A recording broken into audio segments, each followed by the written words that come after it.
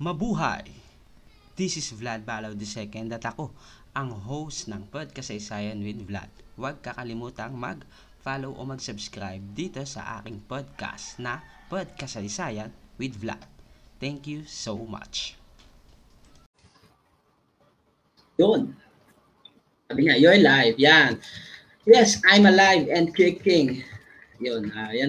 Magandang gabi sa inyong lahat, mga kaibigan, mga kaayos, mga friends, mga tolls. Yan. Kahapon, napaka-seryoso ng kwentuhan natin. No? Kahapon, paano ko ba sasabihin?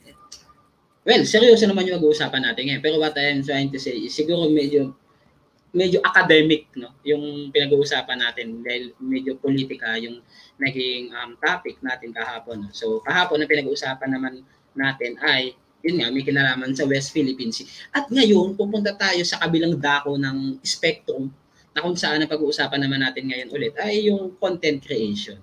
So katulad ng ginagawa natin ngayon, ng ginagawa ko ngayon at ginagawa ng iba pang mga kaibigan, kakilala at mga sikat din ngayon, no? Kahit ang mga artista, kahit ang mga politiko, no, sumakay na dito sa bandwagon ng content creation. Pero ang pag-uusapan natin ngayon, mga kaibigan ko, mga kaibigan ko, ay yung proseso ng pagkakabuo o pagbuo ng ideya at mensahe sa mga content. Of course, no, meron tayong mga content creators na gumagawa ng kani-kanilang mga content, no, of course, na I don't want to bring them down, pero minsan may mga content creators na hindi natin makuha kung ano yung gusto nilang sabihin o hindi natin makuha kung ano yung mga mensahe na gusto nilang iparating, no? Pero isang bagay na makikita natin ay yung ginagawa nila ay nakaangkla doon sa mga intention nila. So whether it is for monetization o yung mga bagay na may kinalaman sa kanilang mga personal na interest. Pero yun nga, no, pag babalik ka ulit doon sa yung mga ginagawa nila at sa mga ginagawa nila o ginagawa namin, no, ay yun nga, may mga ideya kaming binubuo dyan at may mga mensahe kaming gustong iparating. At hindi ito nakabase, tatandaan natin na hindi ito nakabase, no, sa dami ng iyong mga audience, sa dami ng iyong mga followers. Kasi beforehand ka nagsimula ng content creation, unless isa ka ng artista, no, or sikat ka na.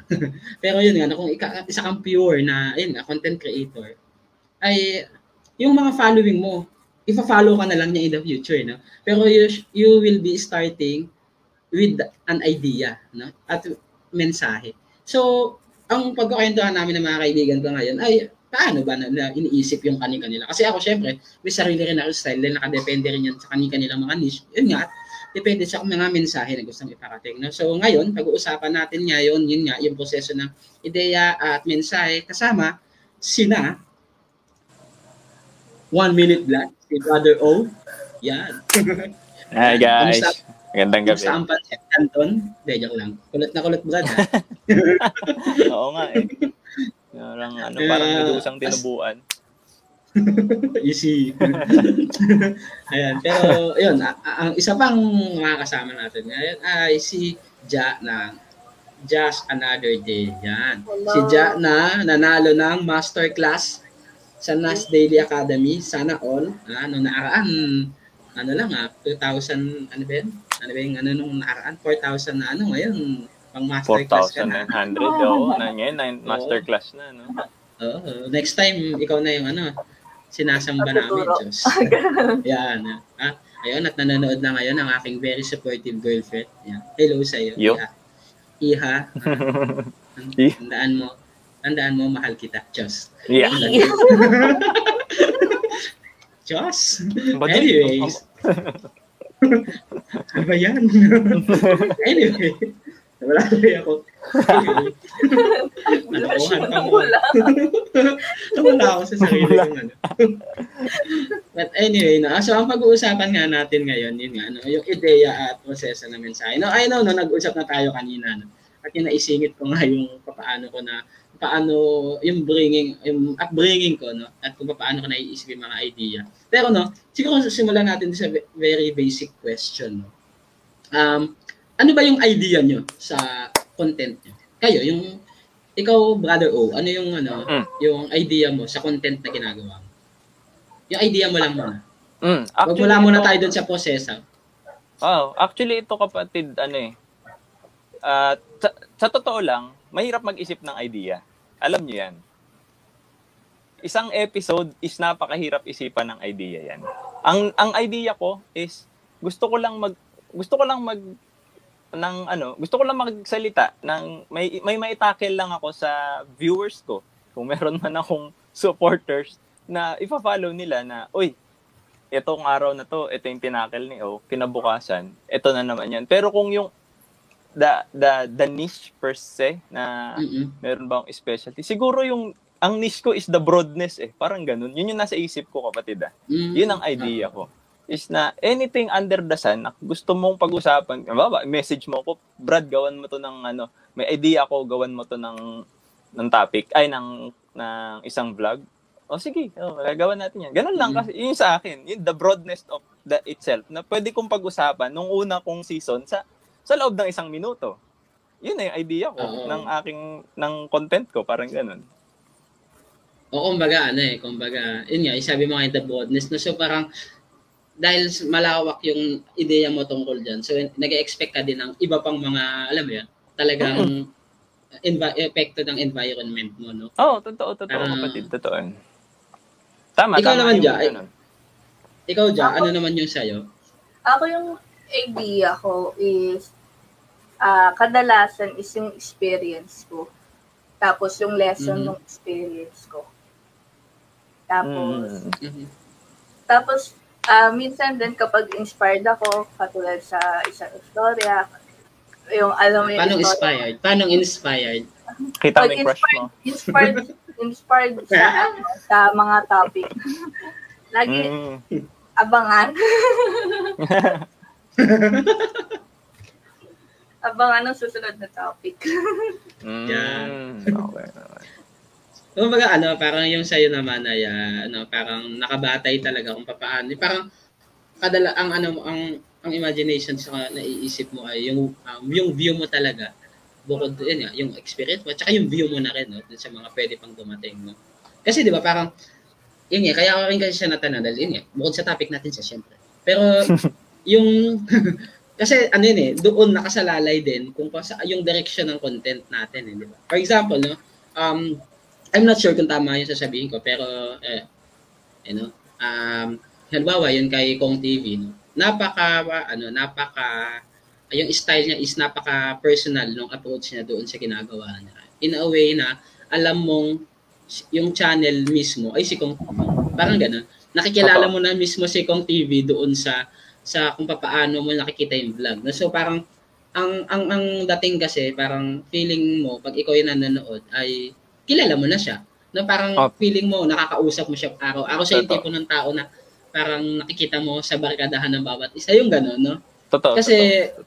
Kasi yung ideya niya doon sa channel niya ay again, paniniwala ko lang, opinion ko lang naman ay dahil siya yung parang nilalagay niya yung sarili niya doon sa mismong content. Kasi we have also to remember, no? Kaya nga may tinatawag na mga niche, di ba? May mga tinatawag na iba't ibang mga style kung paano ginagawa yung content, and marami sa mga content creator, alam naman natin yan, no? Almost every day may mga nagiging issues, may mga nagiging chismis tungkol dun sa mga content creator. At isa sa mga parang ginagamit daw na paraan para makilala ay halimbawa kapag ang isang mga vlogger, no, especially mga magjojowa na hindi nakilala, gumagawa na ng issue, no, naghihiwalay para so they can be stay relevant dun sa nangyayari ngayon. So, I'm not saying na hindi totoo yun kung ano man yung nangyayari sa kanila. What I'm trying to say is nagkaaroon kasi ng trend. At yung basic understanding ng mga tao, well, masakit man aminin, is kapag sinabing vlogger ka, dahil sa mga ganitong pangyayari, medyo nagkaaroon ng, alam mo yun, ng parang disrespect dun sa pangalan. Kasi may mga, or dun sa titulong vlogger or content or influencer man. Pero, dun na tayo pupunta, dun sa ideya ng pagbuo ng ideya mismo. Halimbawa, ikaw dyan, kapag gumawa ka na ng content mo, halimbawa, siguro yung susunod mong gagawin, if you can share, paano mo ba binubuo yung ideya na yun, na gusto mong gawin dun sa content mo yun? Ako, pag bumuo ako ng content, pag may idea ako, ang ginagawa ko doon is iisipan ko kung ano yung magandang approach. Kung gagawin ko ba siyang parang kwento lang, yung magsasalita ka lang, gano'n. Or pwede kong gawin siyang skit. Gano'n. Tapos, gagawan ko siya ng script. Since yung mga video ko naman is based on my own experience, na in English lang. Bakit hindi? Para maintindihan ng mga klase ko sa nasa academy. Max, Yabang international. May classmate sa Parang ginagawa ko na Spanish. rin yung content ko na yun, parang ano ko na rin siya, parang pang-practice ko na rin siya sa sarili ko. Kasi alam ko kung saan ako kulang, kaya doon parang sa pag-vlog ko, doon ko siya pupunan, doon ko siya itatry i-improve. Ganun. Tsaka no, sabi mo nga, no, parang, ano yan personal experience mo siya. So, parang, ang maganda dyan ay kapag personal experience mo kasi, hindi pwedeng i-invalidate ng ibang tao yan O hindi ka nila pwedeng i-correct, no? Paano yung naging reaction mo doon sa mga bagay-bagay. At isa yun sa mga magagandang, parang, guard mo din, no? Para hindi yan yung isa sa pinakamagandang way para protektahan din yung ideya mo mismo sa pagbuo. Kasi, experience ko to hindi mo pwedeng sabihin sa akin na umali ang experience mo. Bukod sa napakapakialamero mo, joke lang. Pero pakialaman ko yung pakialaman mo yung experience ng ibang tao. Oo, di ba? Pero yun yung maganda. Pero yan, naiintindihan ko. Parang ano rin yan no? Parang sa'yo, parang yung ideya mo dyan rin nga, yun nga, no? Parang development mo na rin sa sarili mo Kasi nga sabi mo kanina, no? Yung kulang sa'yo, no? Ay express mo siya doon at together with the content itself, nag-grow ka kasama ng content na ginagawa mo, di ba? Pero ikaw ba, brother? Kasi yung kay O kasi, ang gusto ko kasi kay O, yung content niya, bukod sa short siya, pero, although hindi pa natin pag-uusapan muna yung message, no? Yung idea lang muna. Although yung mga usual na ginagawa mo ng content ay short na, no? Pero, andun na lahat, no? Parang, ang gusto ko lang malaman is yung idea, no? Yung pagbuo ng mga salita na ginagamit mo doon. Kasi, di ba, parang, minsan kasi, for example ako, napakadaldal kong tao in a way na, hindi ko kaya, parang nahihirapan akong gumawa ng ganun kaiksing content. Sa totoo lang. Diba sinubukan ko siya, pero medyo challenging siya sa akin kasi parang may words of explosion nangyayari. Ang dami mong gustong sabihin. Oo. Yung sa'yo ba? Paano ka nagde-decide na ito yung para dito? Ito yung idea na to. Ito yung salita. Yung ganun. Paano yan? Sa season 1 ko, quiz kasi, yung season 1 ko, ang way ko ng pagsusulat sa kanya is from the top to bottom. Ganun lang siya. Sobrang linear kong gumawa. Kung ano yung kumbaga ano na lang, bonus ko na nag-develop yung skills ko siguro ng pagsusulat kung meron man kahit konti na siguro naman. siguro kung papansinin niyo yung episode 1 ko, para sa akin nagagandaan ako sa episode 1 ko. Tapos medyo nawalan ako ng direction nung pinilit kong magkaroon ng kailangan kasi dumating ako sa punto na kailangan kong gumawa ng vlog para bukas kasi daily vlog nga ako. Paninindigan ko 'yun, parang ganoon. Ngayon, ang nangyari sa akin, parang nagkaroon ako ng sistema na yung sa may napanood akong vlogger, nakalimutan ko lang kung sino siya, pero parang hindi pa naman siya ganun kalaki. Siguro nasa 50,000 subscribers pa lang siya sa YouTube. Na parang sinabi niya, gawa mo ng na simula, gitna, at saka panapos.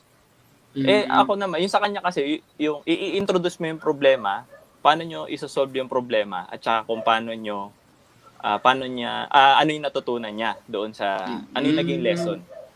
Yung sa akin naman, since, kumbaga wala naman hindi ko naman pa ma-incorporate yung sarili ko na meron akong problema na sinusolve. Ang ano ko lang is nagtatackle lang naman ako. So, ang ginawa ko, ganun pa rin naman ako, no? Linear pa din. Tapos, kung ano lang yung pumasok sa isip ko na pagpakiramdam ko yung tansya ko dyan is nasa 200 to 300 words na yun na isusulat ko. ano na, nalalagyan ko naman siya ng ender na, lagi niyong tatandaan, kung walang knowledge, walang power. Parang ganun lang na, simulan ko siya sa introduction, tapos ano ba yung sinabi ko na yun, kung ano yung pananaw ko doon, tapos yung ender ko, kung ano yung dapat natin gawin, yung napansin mo ko is na yung sa episode 93 yata, 91 to 97 yung nag 7 deadly sins ako. Nagsimula okay. ako sa actually nang mga pangkalagitnaan parang in-expect ko na kung ano yung mga darating. Pero yun nga, parang ganun yun yung sunod-sunod eh. Oo.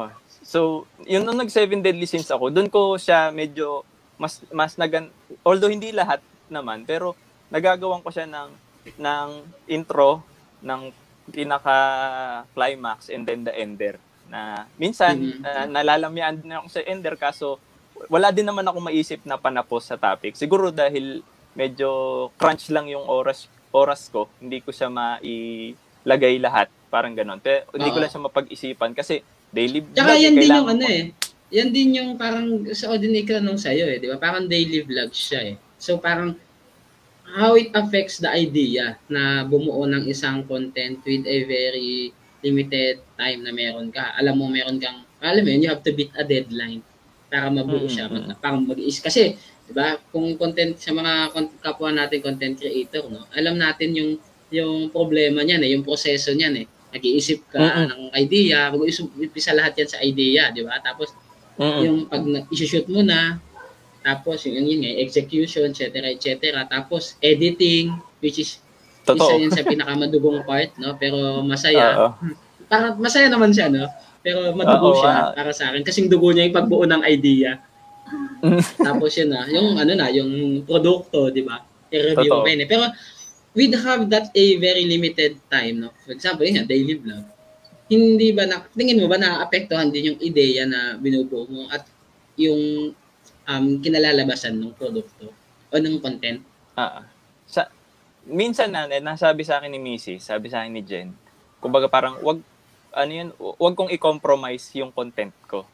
Kung hindi mo kayang i-daily vlogs, kasi halimbawa daily vlogs ka nga, nawawalan naman na ng laman.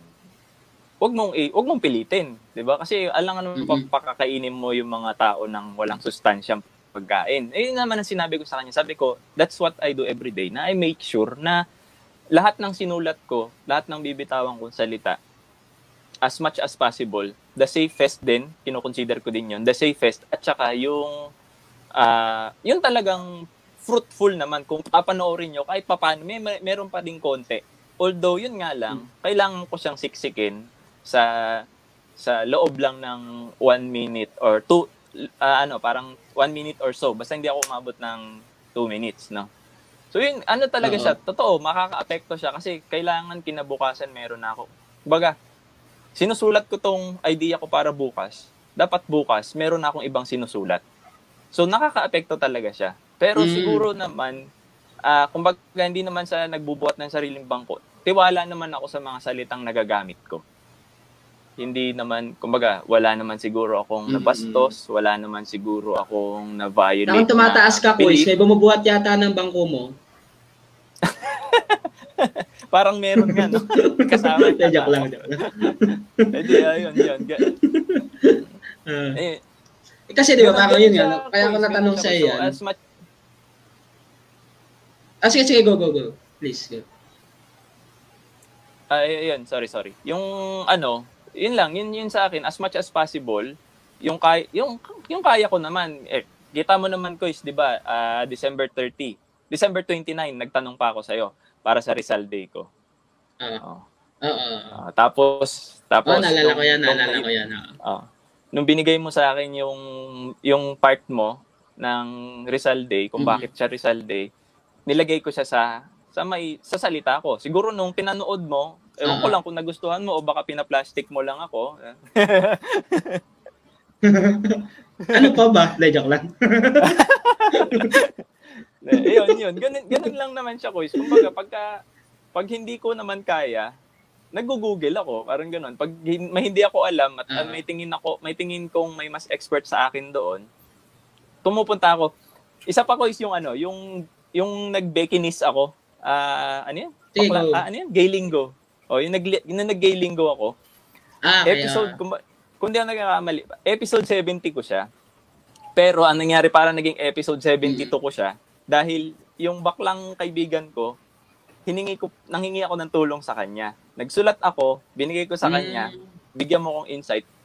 Nagustuhan niya naman yung ano ko, tinranslate niya sa akin, kaya ako nagawa yung episode ko ng gay linggo or ng LGBT. Ganun lang naman. So, ano siya, no? Kumbaga, pag may kaya, may sources. Pag may kaya, pilitin. Ano parang yung sa'yo kasi, no? Iba rin yung hugot mo ng yun nga, ng resources, which is very natural. Alam mo yun, kung si Ja, nakahugot siya ng ideya doon sa personal experience niya. Ikaw, kumbaga, TPS, na third-party system, no? So, parang kumukuha ka rin ng perspective experience din ng ibang tao. Diba? Yun din sana sasabihin ko. Oo, di ba? TPS yan yung style na ganyan Pero, maiisip din natin na yung style mo, parang, well, we have to admit na yan din yung style na ginawa ni Nas, tama? So, parang yun din yung naging basic. Kasi ako personally, dyan din ako nagsimula. Sa mga una kong mga videos, maiksi lang din. Pero yung sabi ko nga, nahirapan ako kasi napakadaldal ko at nahihirapan akong piliin yung mga salita na gusto ko. Well, yun naman ang pagkakaiba ni Ja sa atin. Si Ja kasi, ito, naalala ko si Ja na tahimik. At kabaliktaran. Kung ewan ko pero siya naman yung may idea na parang hindi naman niya makuha yung mga salita na gagamitin niya. Diba? Alam mo yun? Ako, siguro tayong dalawa, no? Parang we have volume of words to describe a single thing. Si Ja naman, nauubusan siya ng salita. So, nakabase talaga siya dun sa experience niya para mabuo naman yung description niya sa isang bagay. Kaya, yung ako sinabi yun, kasi, di ba, mahalaga na, dahil yung Nas Daily yung medyo pagtingin natin sa ibang mga bagay, si Ja, nag-aaral ngayon sa Nas Daily Academy. Di ba? Di ba? So, parang, ikaw ba, Ja, parang, di ba, yun nga, sinabi ni Ono, ganun yung way niya, no? So, tatawid na tayo dun sa siguro pagsasama na, no, ng pagbuo ng content, no? Kasi, yun nga, sabi mo, nakabase yan sa personal experience. Ngayon, along the way, habang siguro, pag nandun ka na sa part na i-edit, isusulat, o bubuin mo na, syempre may gusto kang lahat naman tayo, well, actually, may gusto kang talagang iparating doon sa mga content niyo, di ba? Sa mga content natin, no? Hindi lang naman siya basta idea. Kasi iba yung nasa isip mo, pero iba rin kung paano mo i-deliver yan. Di ba? So, totoo. Oo, di ba? Ikaw, Ja, paano mo kinukuha yung idea and then paano mo rin paano mo nilalatag yung mensahe kapag gagawin mo na yung content? Kasama na dyan yung intention, yung layunin mo, yung plano mo, di ba? Parang ganun. Paano? Ayun, ginagawa din mo, may idea na ako. Isusulat ko sa script kung ano yung mga importanteng points doon. Tapos, pag nasulat ko na yung importanteng points and igagawan ko na siya ng script, intro, parang 5 basic steps siya. Intro. So, laging may format na ako. Intro, problem, solution, call to action, tsaka outro. Yun yung lagi kong sinusundan na Ayun din kasi yung tinuro sa amin. So, parang, mamasunod siya. Actually, nagpapalibre lang kami sa'yo ng mga turo Sayang ibabayad namin Makuha naman namin sa'yo. Hindi mo lang napapansin.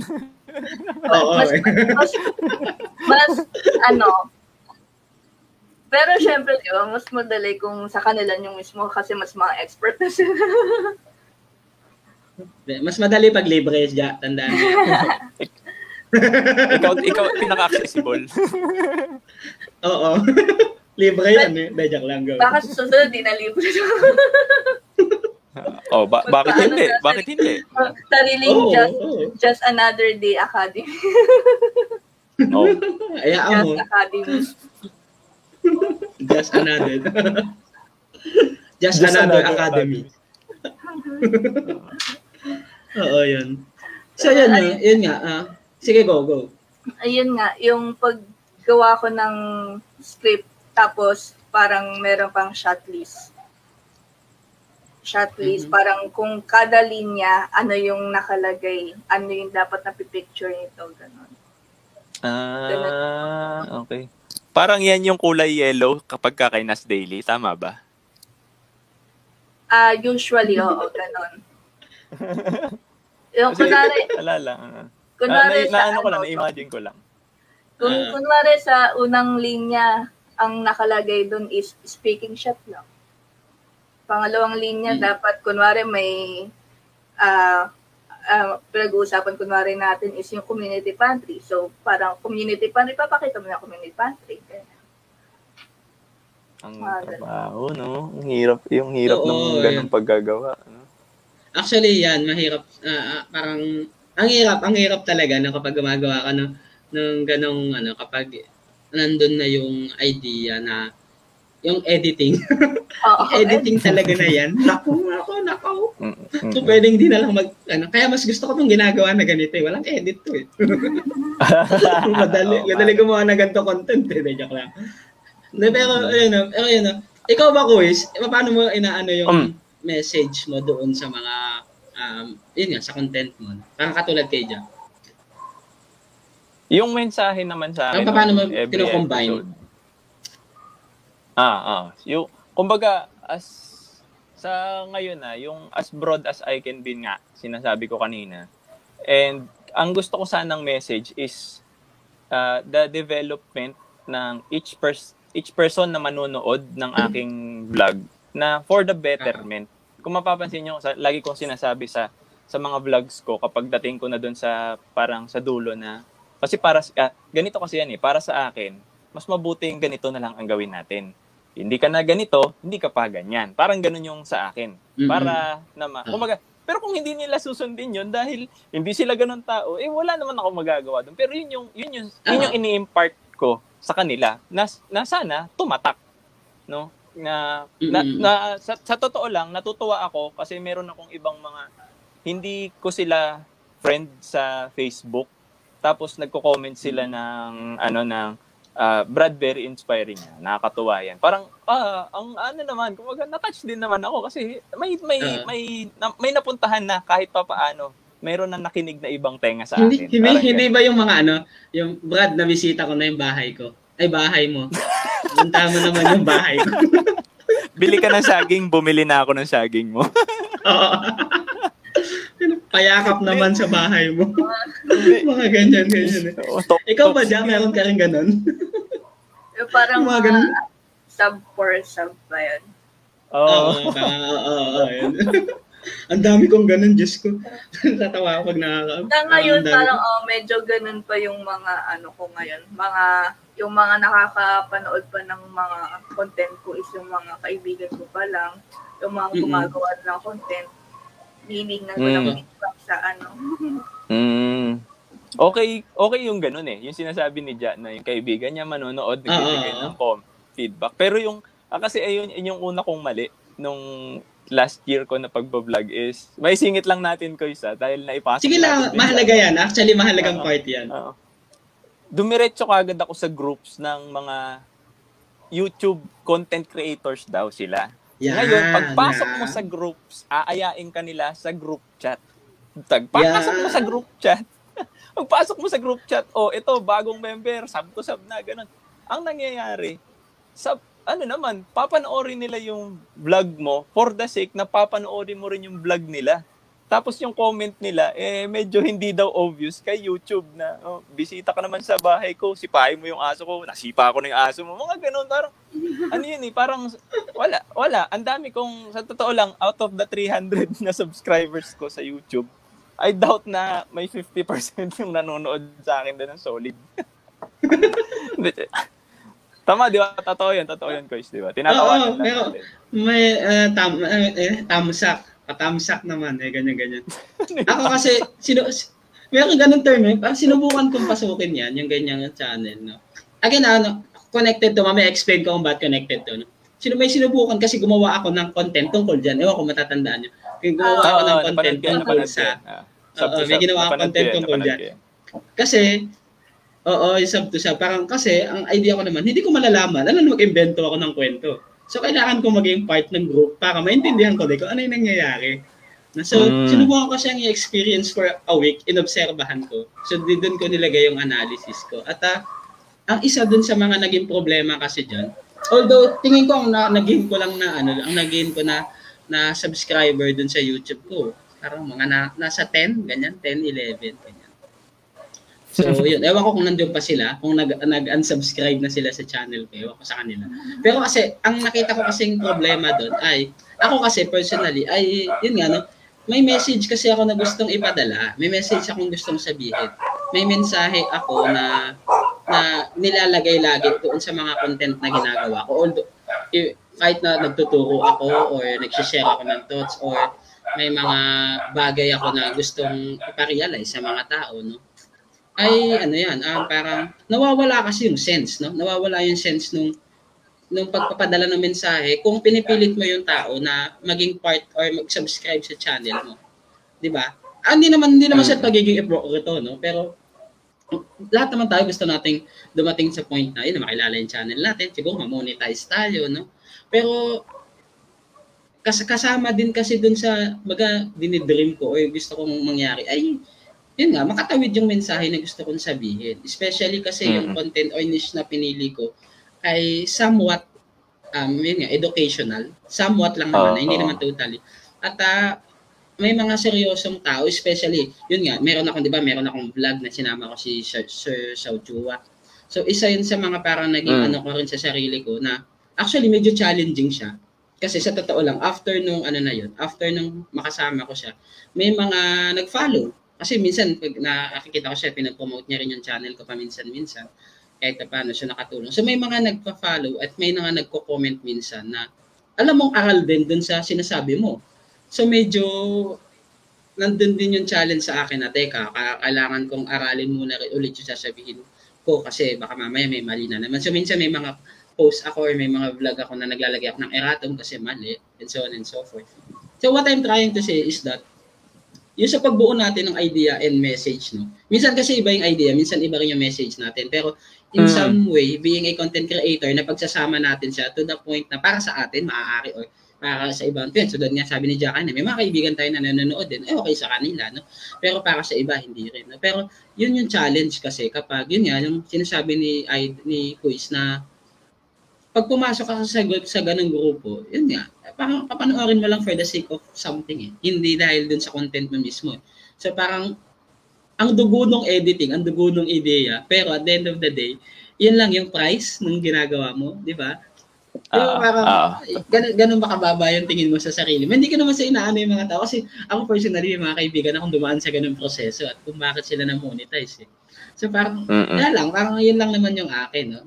Pero, going back dun sa idea, no? Kasi, katulad nga na pinag-usapan natin kanina, no? Sabi ko, nung bago ko nasimulan yung channel, meron akong vision kasama ng mga ng kapatid ko na ang saya siguro na kapag may mga tao kang nakakakwentuhan about doon sa mga bagay na yung mga personal experiences nila, doon sa mga bagay na minsan nakala natin inventong kwento lang, no? Katulad ng, yun nga, sabi ko kanina, uploading ko nung mga nasanay ako nakakasama yung mga vendor, no, may mga tinatawag kaming si Mang Roger the Banana Q, si Aling Lourdes na leader ng mga vendor. May mga ganun lumaki ako sa ganun Tapos si Mang Art na kamukha ni Berting Labra na ex-convict. Tapos si Kuya Rowel na guard. Kung sino man yung mga nanonood na mga kilala niyo kung sino kayo mga tinutukoy ko na kinalakihan ko. Pero ganun ganun yung upbringing ko. So lumaki ako na ang dami kong kwentong dala-dala. Sa totoo lang, every time lalo na nung high school and college ako, pag nagkakwento ako ng mga experiences nila, minsan na nilang maniwala kasi feeling na nag-iimbento ako ng kwento na na-meet nila si FPJ, ganyan. Oo, ng mga 70s, kwentong 80s yan. So, yun yung yun yung approach na gusto kong gawin dun sa Sa channel ko, personally. Pero kayo ba, may mga part ba ng inyong childhood or ng paglaki nyo, ayun yung pagtanda nyo unti-unti, na nadala doon sa pagbuo ng ano? Feeling ko kasi napaka-importante niyan kumpara doon sa masabi lang na nag-viral. Sorry to say, pero minsan kasi yun nga, yung hiwalayan, ginagamit na lang yan pero wala yung sustansya talaga ng mensahe. Pero ikaw, dun sa ideya ng upbringing mo, yung ideya ng paglaki mo, yung childhood mo, yung imagination, and so on, nagiging bahagi ba siya ng proseso ng pagbuo mo ng content? Kayo, sige, kahit sino una. Ikaw na quiz muna. Yung sa akin, quiz yan, kagaya ng na sabi mo. Actually, the neighborhood itself is kahit kanino yan. Napakagandang gawa ng content niyan. Sa totoo lang, dahil I have the same, hindi pa to sa kinalakihan kong lugar. Andito ako sa lugar ng, kumbaga, baluarte ni misis ko to. And kumbaga ang kulay ng purok nila na to, ang dami mong kwento. Yun makulay, that's the word, ang kulay. Na ito, yung tapat na bahay yan, sila Ate Tek, nagtitinda yan sila ng dinaing na bangus, ganyan. Tapos parang bukod doon, behind that, ang dami mo nang pwedeng gawing kwento Kaya yung sa ngayon ko actually is tingin ko naman is balance naman yung influence ko doon sa sinabi mo na meron akong influence nung childhood ko na kasi minsan nagkikwento din ako ng kabataan ko doon sa ibang kong vlogs. Tapos meron din naman ako, 'di ba, papapansin nyo, lagi ako nagsasabi ng narinig ko lang yun sa kapitbahay ko May mga iba akong ganung episodes na nagsasabi ako ng ganun. So parang siya, yung present ko na influence, which is this neighborhood, tapos yung kabataan ko, yung siguro yung way ng pagsasalita ko, mapapansin nyo, as much as I can din, ini-incorporate ko yung family sa mga vlogs ko. Kaya lagi kong nababanggit yung ate kong pangit, yung mga kuya ko na lagi akong pinapaiyak, mga ganun. So parang andun siya sa process ng paggawa ng idea na, kasi din yan kumbaga magsisimula naman yan sa, yung ko ng idea is, makaka-relate ba ako? Parang ganun. Makaka-relate ba ako sa sinasabi ko na ito? Baka mamaya nagkikwento ako pero dinukot ko lang din yung kwento ko, or mas masaklap kung inimbento ko lang, no? Depende kung yun yung gusto ko sa araw na yon, siguro, no? Pero tingin ko parang hindi ko pa siya nagagawa. And magandang content yun kung sakali man na mag-iimbento ko lang ng kwento. Parang ganoon. Pero hindi pa ako nag-evolve sa ganoon. Nandun pa lang ako sa process ko ng kung ano yung nakaka-relate din ako at saka alam din ng ibang tao yung sinasabi ko. Parang ganon, no? Kaya pagka nagkaroon ako pag may pumasok na idea sa akin at sinulat ko sa cellphone ko yan, dahan-dahan ko, siguro, subconsciously na lang din, napapansin ko, oo nga pala, nangyari sa amin to, ng kaklase ko, nung elementary, kasi nasa akin yan kasama natin yan Yung experience natin, kasama natin yan nandyan yan Hindi man natin na alam na, kumbaga, memories are not lost, they are just hidden. Nakatago lang yan. Pagka nadukot natin yan, bigla na lang natin maalala, oo nga pala, meron nga pala akong ganong experience. Saka ko siya na ilalagay. Then, yung current environment ko, na medyo, siguro dahil lahat ng bagay na nakikitaan natin ng komedya, nagagawan ko din sila na nakakatawang kwento para dito sa ginagawa kong vlog. Ganun yung ko, isa sa mga, siguro yung influence or yung kung paano siya nakaka-apekto yung dating environment ko at saka yung ngayon.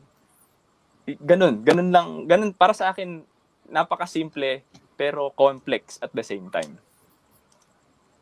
Oo, kasi kumbaga, yan yung recipe mo at sa'yo lang yan na yun yung nagkabigay ng uniqueness. Ikaw, Ja, ano yung mga, speaking of recipe, ano naman yung mga recipe mula sa childhood mo or personal experience mo? Kasama na dyan yung worldview, filosofiya, lohika, mahika, joke lang. Pero yun, ano yung mga, yung mga nakikita? Lahat ng siguro kasi ang matematika, personal experience na yung yung tinatakal ko. So parang ayun na yung kinukwento ko sa vlogs ko, sa sa content ko. Then, kung may nahuhugot ako sa nakaraan, more on, parang more on growth din. Kasi, simula bata ko talaga maiyain ako eh. Pero yung parang Hindi naman. ang nangyayari ngayon, ang ginagawa ko ay ganito ako dati, dapat kailangan kong baguhin yung ganito. Mga ganun. Maganda yung approach na yan. Tapos may mga ideas din ako na gusto kong ilagay from childhood ko na gusto kong ilagay sa content. Yung mga kunwari, sa family ko din, ganun. Yung mga opinion ko noon na nagbago ngayon, mga ganun. Maganda din yan. Oo, di ba? Pero kasi, kaya ako rin kasi yan natanong. No? Again, babalik tayo dun sa topic natin, no? Yung proseso ng idea at mensahe. Kasi, the whole concept, nung iniisip ko tong topic na to, no? Kasi wala yung dalawa. Hindi, joke lang. Kasi di ba dapat 5 tayo? Hindi, joke lang. Pero kasi, kasi nung una kasi, ang gusto ko talaga mag-usapan natin, di ba? Nasabi ko naman yun before, is yung proseso nung pagbuo, literal, no? Yung mga editing, alam mo yun, yung hardware and software. Pero naisip ko kasi, yan, since tatlo tayo, naisip ko, magandang bigyan pansin yung proseso yun nga, ng pagbuo ng ideya at yung paglalagay o paglalapat, or parang yung proseso na rin, ng paglalapat ng mensahe doon sa content. Bakit? Kasi, if you will notice din, no, again, hindi naman sa tinitira ko yung mga content creator na alam naman natin at kilala natin. Pero kasi, sa totoo lang, no, ilan lang din kasi yung masasabi ko na alam kong gumagawa ng content kasi may intent to send a message. Alam mo yun? Yung idea kasi ano yan eh. Kasing hirap yan ng pagbuo din, ay pag-edit ng mismong content eh. Para sa akin ganun siya eh. Siguro dahil, I'm not sure, pero para sa akin ganun siya kasi, for example, ako, ang content ko most, especially history, and then, minsan nilalagyan ko siya ng, ayun nga, ng social relevance, tapos nilalagyan ko din siya ng mga cultural na mga bagay. For example, meron akong content yung pagkakaiba ng kaldereta, menudo, apritada, at saka ano. Hindi ko na-imagine na yun ang unang-unang 1K view ko sa YouTube. Out of nowhere. Hindi ko in-expect. Kasi parang nagbasa lang ako ng isang, yun yan, parang kasing isang araw, ito yung ulam. Tapos naisip ko, parang naisip ko yung luto ng nanay ko, hindi si mama ko ang nagluto nito. So parang naisip ko ano yung pagkakaiba. And then nakaisip ako na, parang ganito rin naman yung menudo. Naisip ko ganito rin naman yung apritada. So nag-search ako, naghanap ako. So yun yung idea. Andun ako sa idea. So, nag-research ako, naghanap hanggang sa nakakita ako ng isang historian, professor din, or nagtuturo ng sociology yata, hindi ako nagkakamali, sa UP na parang siyang may sinulat siya about sa pagkakaiba nito, no? Yun nga, ng pagkakaiba, no? Yung mga literal na pagkakaiba. Ngayon, ilan lang yung mga binago mo, pero naiiba yung ulam. Di ba? Parang ganun eh. May mga ilan ka lang na binagong bahagi. Iba lang yung inuna mo, iba lang yung nilagay mo sa pangalawa, nababago na yung ulam. And then, pinasok mo doon ang ginawa ko, pinasok ko naman yung isang cultural relevance nung nangyayari. At that time, alam ko, pinasok ko din yung issue ng kaldero eh. Nung SEA Games eh. Pero, di ba, parang hanggang sa, parang at the end of the story, pinakita ko doon na, yun nga, with almost the same recipe, pero with the variance of approach, nabubuo ang isa pang produkto.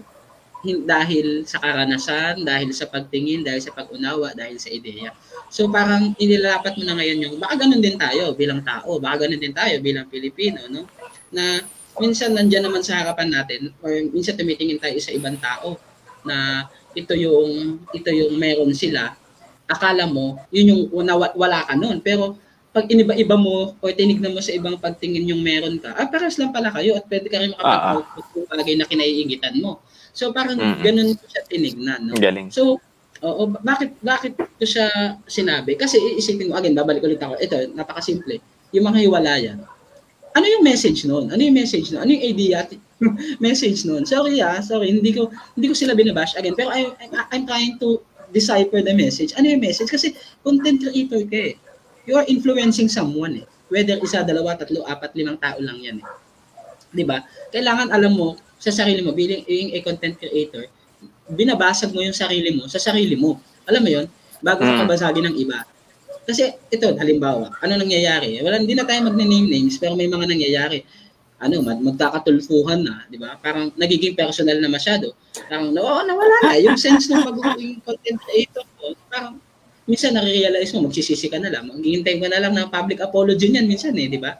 Oh. Kasi nabitawan na nila yung ideya at yung mensahe na gusto nilang iparating. At masyado na nilang nilagay sa sarili nila na sila yung content. Hindi ko sinasabing mali yun kasi, again, babalik ko si Kong TV doon sa sample. But the difference is, nung si Kong TV yung gumagawa, hindi niya kailangan gumawa ng pakulo para maging relevant. Di ba? Ginagawa lang niya yung mga content na tingin niya, nandun siya at siya yung mensahe. Kasi minsan, di ba, gano'n naman yun? Minsan yung tao mismo yung mensahe. For example, ano yung ibig ko sabihin doon? Si Ja, di ba? Sabi niya, more on personal experience ko yung ginagawa ko. And that's it. That's the message. So, depende kung paano mo na-encounter yung isang bagay at kung paano ka nag-react. Parang chemical reaction lang yan. At kung ano yung magiging reaction mo, yun yung mensahe at yun yung ideya na nabubuo doon. So, ako personally, ganun yung vision ko tungkol doon sa mga yun. Kaya ako siya, kaya napag-uusapan natin yan. Dun, or ba't ko gusto tong pag-usapan. Ngayon, ang dami kong sinabi, wala naman talaga akong gustong sabihin doon. Wala naman siyang connect. Wala naman siyang connect. Wala naman kailangan. Pero di ba, ngayon, pag ikaw yung content creator, no, at nandito yung ideya, at siguro pwede ko sabihin na ikaw yung content creator na may gusto kang ipadala doon na mensahe doon sa ginagawa mo. Sisa pa lang kinikritik mo na yung sarili mo eh. Tama, mali. Di ba? Totoo. Kapag sinulat mo yan, kinikritik mo na yung sarili mo eh. So, hindi ka magfo-fall doon sa mga nangyayari tulad ng iba ding content creator kung may criticism ka rin sa sarili mo. Again, bakit kailangan? Kasi para sa akin, content creation is art. Maliban na lang din sa mga taong uma-arte na lang dahil sa content creation. Magkaiba yun, di ba? So, pero content creation is art. Bakit? Kasi you are thinking, you are expressing, you are doing something para doon sa gusto mong ipadala. And it's an art, di ba? Ano ba yung definition ng art, di ba? So, yun lang naman yun. Pero kayo ba, doon sa proseso na yun, doon sa pag-critic na yun, paano nyo nilalagay or kailan nyo sinasabi sa sarili nyo na, ito na yun. Ito na yung content na gusto kong i-post, content na gusto kong i-send, o content na gusto kong ipakita sa public. Ikaw na dyan. Ako, basta gusto ko kasi yung content ko lagi may lesson. Yung gusto kong maka-influence. Teacher. Joke lang. Kala ko sana kaso parang hindi ata. Nakakainis. Lesson na. Ang lalim-lalim ng iniisip ko. Nag-ready ka na ba? Sorry na. Binasan ko lang kayo. Ang lalim na yung isip nyo ba? Yung mga mata nyo parang ganun pa ako. Pero sige, go dyan. Sorry. Basta gusto ko may life lesson ang hugot ng viewers ko. Parang ayoko mas gusto kong i-spread yung positivity kasi siguro yun din yung gusto ko din talagang tao dito. Nakalimutan ko sasabihin. Sorry na. Naguluhan siya eh. Sige, go. Mag-share ng positivity sa tao kasi parang punong-puno na ng negativity yung mundo natin. So parang for a change, positivity naman. So parang naiisip akong kalokohan, sorry na. Sige, tuloy mo lang. Hindi ko na sasabihin. Huwag yung positive sa comment. Tama na yung positivity sa comment. Positive positivity naman sa buhay yung yung Yeah. then ayun, parang gusto ko, alam ko lahat ng idea, laging may lesson yan na kaakibat para para sa mga tao na mahuhugutan talaga. Yun lang. Hindi ko na lang sasabihin ko. Kaya mababalikan kita ulit yan. ikaw, brother. Yan ang ano mo. Ano yun? Ano Gusto ko sa'yo? Gusto ko mag-teacher, diretsuhin ko na. Siya na lesson? Oo, hindi naman. Yung sa akin, guys, ang gusto ko lagi. At sa totoo lang, hindi ko sa pinaplug yung huli kong episode, yung episode ko kahapon. Pero, magpa-plug naman talaga kayo. Oo, parang gano'n na nga, di ba? Yung title ko is Sarcastical. Parang pinagsama yan. ko Actually, tatanungin din sana kita dyan. Pero sige, go. Kwento mo na. Pinagsama ko yung sarcasm at saka yung satirical na approach. Na sabi ko, gusto kong gumawa ng ganong content na sarcastic ako. Parang nananarcastic lang talaga ako. And then naisip ko na, ayun nga, ipasok ko yung, since lagi naman akong ganon, satire naman talaga, sige, magpapatawa din naman talaga ako. No? Ayoko naman na puro sarcasm lang na parang pati ako bitter na. Parang baka maapektuhan ako. So, ang ginawa ko, pinagsama ko sila, hindi ko in-expect na yung mabubuo kong idea or yung naisulat kong episode is para sa akin, isa na yun sa pinaka-political ko na episode. Siguro pangalawa yon sa contribution ko na episode. Yung 15 billion ko na episode. kasi ano yun kumbaga, nananarcastic ako habang sinasabi ko na ayun, parang gusto kong manarcastic pero nakakatawa. Kasi nung tinignan ko yung definition ng sarcasm, parang ang definition ng sarcasm is pinagmumukha mong mas bobo yung yung kausap mo, parang ganon. Pero ayoko nang ganon kasi gusto ko parehas tayong matututo, parang ganon. Kaya habang nananarcastic ako, in a patawa na lang, in a comic way na lang na nung naisip ko yung sarcasm, sinulat ko episode 103 sarcasm. Title lang 'yon, binitawan ko. Ngayon dumating yung araw na gusto ko nang isulat yung content ko na 'yon. Iba yung parang hindi siya yung ini-expect ko. Na yung idea ko, iba yung naging message ko. Yan yung sinasabi ko kanina, di ba? Minsan iba yung idea, iba yung message. Nung pinagsama mo na, teka, iba na to parang halimbawa yung kay Ja, ang sinasabi niya is the personal experience niya. Yung isang episode ni Ja na napanood ko is about her, yung pagkaka-hospitalize niya. Naikwento ko sa misis ko yun. Kasi talagang, sabi ko, nakikipagkwentuhan lang ako. Nagkasakit pala siya. Parang ganun. Parang sobrang manghang-mangha ako ngayon na ang dami niya palang pinagdaanan. Tapos kaya pala siya walang episode kasi meron siyang pinagdaanan ganon. Si Just Another Day, sabi ko yung isa naming kasama sa podcast, ganon yung niya. Yung approach niya is parang dahil nasa NAS Academy siya. Pero sobrang personal pala. Sabi kong ganon. Kaya huwag ka na magnanas. Hindi, joke lang.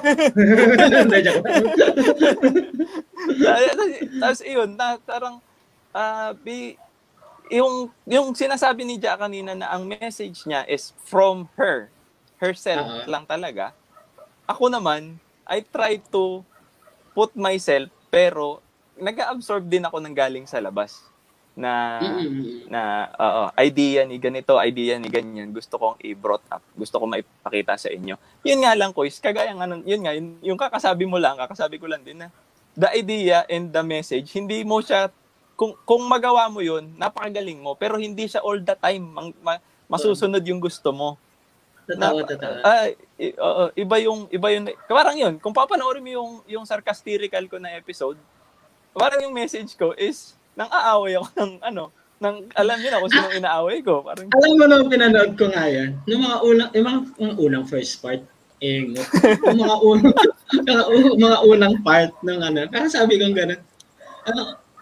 Ano gusto mangyari dito ni O? Parang, sa isip ko, pinapangunahan ka na, saan pupunta to? Parang ganun. Tapos nung nag-way to middle na ako ng storya, happy ko, okay, nagigets ko na, sila, parang ganun na. Tapos hanggang sa tinapos ko, okay, tama yung understanding ko. Parang ganun. So, parang yung sige, go. Yun na yun. Kumbaga, kung ano yung ma-receive, yun yung isa pang way ko, yung isa pang gusto ko sana, yung manner ko sa paggawa ko ng message is, kung ano yung maintindihan mo, sa'yo yan. Kung yung message ko na intend na makuha mo, is hindi mo nakuha, iba yung pagkakaintindi mo, okay lang sa akin yan. Kasi doon mo siya na-perceive. And wala akong problema doon. Kung babatikusin ako dahil doon, okay lang sa akin 'yun. Ganon yung gusto kong paggawa ko ng message. Kung iba yung pagkaka-receive mo, 'yun. Okay sa akin 'yan. Wala akong problema doon. I still ano naman. Gusto ko 'yun.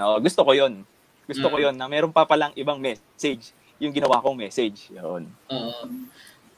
Kaya nga rin din yung kung mapapansin niyo, yung mga huli kong vlog na ginawa. Well, actually, hindi man vlog talaga tawag doon eh. Pero yung mga huli kong mga content na ginawa, yung, tungkol sa Bubble, tungkol sa Julian Felipe, tama, yun lang naman yung mga huli. At saka yung Julian Felipe ko is, galing sa Julian Felipe mo, Kois. Oo, parang yun eh. Actually, yung, parang, ewan ko, hindi, para sa akin, hindi yun yung pinakamaganda, pero na-appreciate ko yung sarili ko doon. Parang paano ba yun? pero parang na-appreciate ko yung sarili ko yun doon kasi especially doon sa Julian Felipe kaya medyo na hanggang ngayon hindi pa ako gumagawa kasi gusto ko siyang ituloy na with the same approach mula nung ginawa ko yung bumalik ako with the 500 years kasi parang ang ano ko naman kasi ang idea ko naman yun nga actually sinasabi mo kasi kung siya personal experience ikaw yung yun nga yung parang paano ba yun sa'yo? Yung parang, kumbaga sa rap, o kaya sa flip top word play yung sa'yo eh. Parang, iba yung sinabi ko, pero pwedeng iba yung meaning nung sa'yo. Parang ganun eh. Parang may word play mo eh. Yung akin naman, parang parang hinahanap ko ng irony and metaphor yung mga gusto kong sabihin. So, kung papansin mo doon especially sa Julian Felipe, ang pinag-usapan natin dito ay yung isla, Bahura, pero ginamit ko rin yung tao na ipinangalan sa kanya na naglapat ng kanta sumulat sa lupang naglapat na kanta sa lupang hinirang na may line na ang mamatay ng dahil sa'yo pero walang namamatay na tao parang hindi man namamatay pero walang handang mamatay para doon sa pakikipaglaban doon sa isla na yun. So ganun ko siya hinuhugot kasi parang yun na siguro dahil yung ideya again babalik tayo doon sa topic no yung ideya at message talaga minsan medyo saliwa. Actually, matagal. Nauna ko nang naisip, sa taon lang, nauna ko nang naisip yung Julian Felipe bago pa naisip yung Bubble. Kasi mas naunang balita yun eh. Pero, nalate ko siyang gawin kasi nahirapan akong itawid. Hindi naman nahirapan, pero siguro, parang sinubukan kong i-connect yung ako doon sa audience in a way na hindi ako kumakawala doon sa gusto ko ding iparating. Alam mo yun? May ganun eh. Tayo mga content creator, may ganun tayo minsan na idea. Ewan ko din sa iba. Kasi minsan, sabi nga ni Mitch sa akin minsan, ba't di daw namin subukan na maghibalay kunwari? Para daw dumami yung views ng channel. so, sinabi niya sa akin, sabi ko, parang si Raulo. Kanya, para dumami yung views. Raulo ka. Hindi naman gano'n kababaw yung dangal ko para gawin yung mga bag. Kunyari lang. Ipapatulpo mo din siya. Wag, ayoko. Gusto ko lang makipag-collab kay Idol Rapi, pero hindi sa ganung paraan. Di ba? Totoo. Mind blow. Pero yun nga, pero ako kasi, again, siguro ito naman yung sharing ko na. So, nanggagaling kasi ako bukod doon sa personal experience din, syempre, at saka doon sa kung paano sasabihin niya mensahe ko. Pati sa mga mahilig kasi, pero alam niyo naman siguro mahilig kasi ako magbasa talaga. So, walang araw na hindi ako nagbabasa. No? As much as possible, nagbabasa ako at least isa hanggang 2 page kung hindi ko talagang kayang mag-focus. No? At least nagbabasa ako. So, sinusubukan kong kumuha ng mga thoughts. Pag nagbabasa kasi ako, hindi kasi yan yung parang nagbabasa ka ng, siguro tip na rin doon sa iba, no? Sa iba pang siguro, nag-iisip na mahilig magbasa or hindi sila mahilig magbasa pero gusto nilang ma-open yung sarili nila sa pagbabasa. Simple lang yan. Bigyan niyo lang ng oras yung sarili niyo nang magbasa at least 1 or 2 pages sa isang araw. Kahit anong libro yan sa umpisa as a beginner. Tapos, wag niyo siyang babasahin na parang nagbabasa ka ng nobela na kailangan tuloy-tuloy. Wag niyo gagawin yun. Wag niyo gagawin yun. Pag ginawa niyo yun, mawawalan kayo ng interest dun sa binabasa niyo, maniwala kayo sa akin. Maboboring din kayo. Kasi especially kung hindi ka kasi wide reader or hindi ka mahilig magbasa, sigurado yung imagination mo hindi rin ganun ka-wide. I'm not saying na ganun ka, pero baka kasi. At kung nandun ka sa punto na yan, magkakaproblema ka sa pagbabasa. So, the very idea dyan, no, para ma-open din yung idea niya sa pagbabasa, ay magbasa ka lang ng libro. Yung kaya mo lang. Pag tingin mo okay ka na, di tapusin mo na. Balikan mo na lang ulit. Pwedeng magbasa ka ulit ng ibang libro. Hindi naman necessary na tatapusin ko muna tong book na to para bukas okay na ako no? Ganun. Hindi, wag yung gagawin yun. Gawin nyo lang, pili lang kayo. Para makakuha. Ngayon, ganun ko kinukuha yung idea. So, halimbawa, pipili ako ng isang libro dito. For example, may mga libro ako dito na pinagpipilian madalas. Ito sila. Madalas ako. Yan ngayon yung mga hinuhugot ko ngayon na pinagpipilian ko. Kasi galing yan dun sa bahay. Dahil, ayun, parang ito yung mga babasahin ko na parang wala akong content. Halimbawa, wala akong content ngayon parang wala akong maisip na content may issue. Magbabasa ako ng libro, tapos titignan ko yung issue. Paano kaya sila may connect? Ganun yung ginagawa ko. So, nagkakaroon ako ng idea, yung current issue, yung mensahe. Nakuha niya. So, yung idea, first of the time, based doon sa napag-aralan at nabasa ko sa libro. Pero yung mensahe ko, kailangan itawid ko siya doon sa current issue. So, ganun. So, parang, honestly, isa sa mga naging inspiration ko doon sa recent na yun, si O.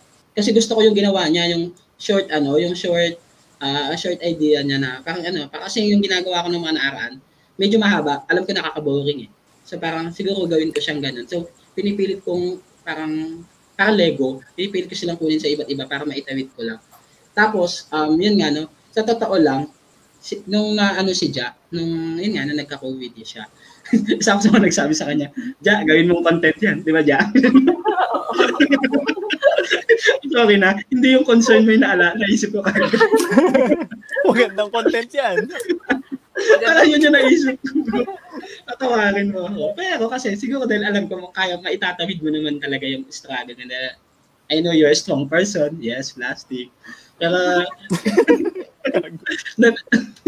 pero yun, alam ko naman kaya mo yun. So parang yun yung naisip ko. Pero yun nga, katulad ng sinasabi ko, balik ulit ako doon sa umpisa. Lahat ng mga nakakausap, nakakasalamuha, is pwede natin siyang pagkuhanan ng idea. No?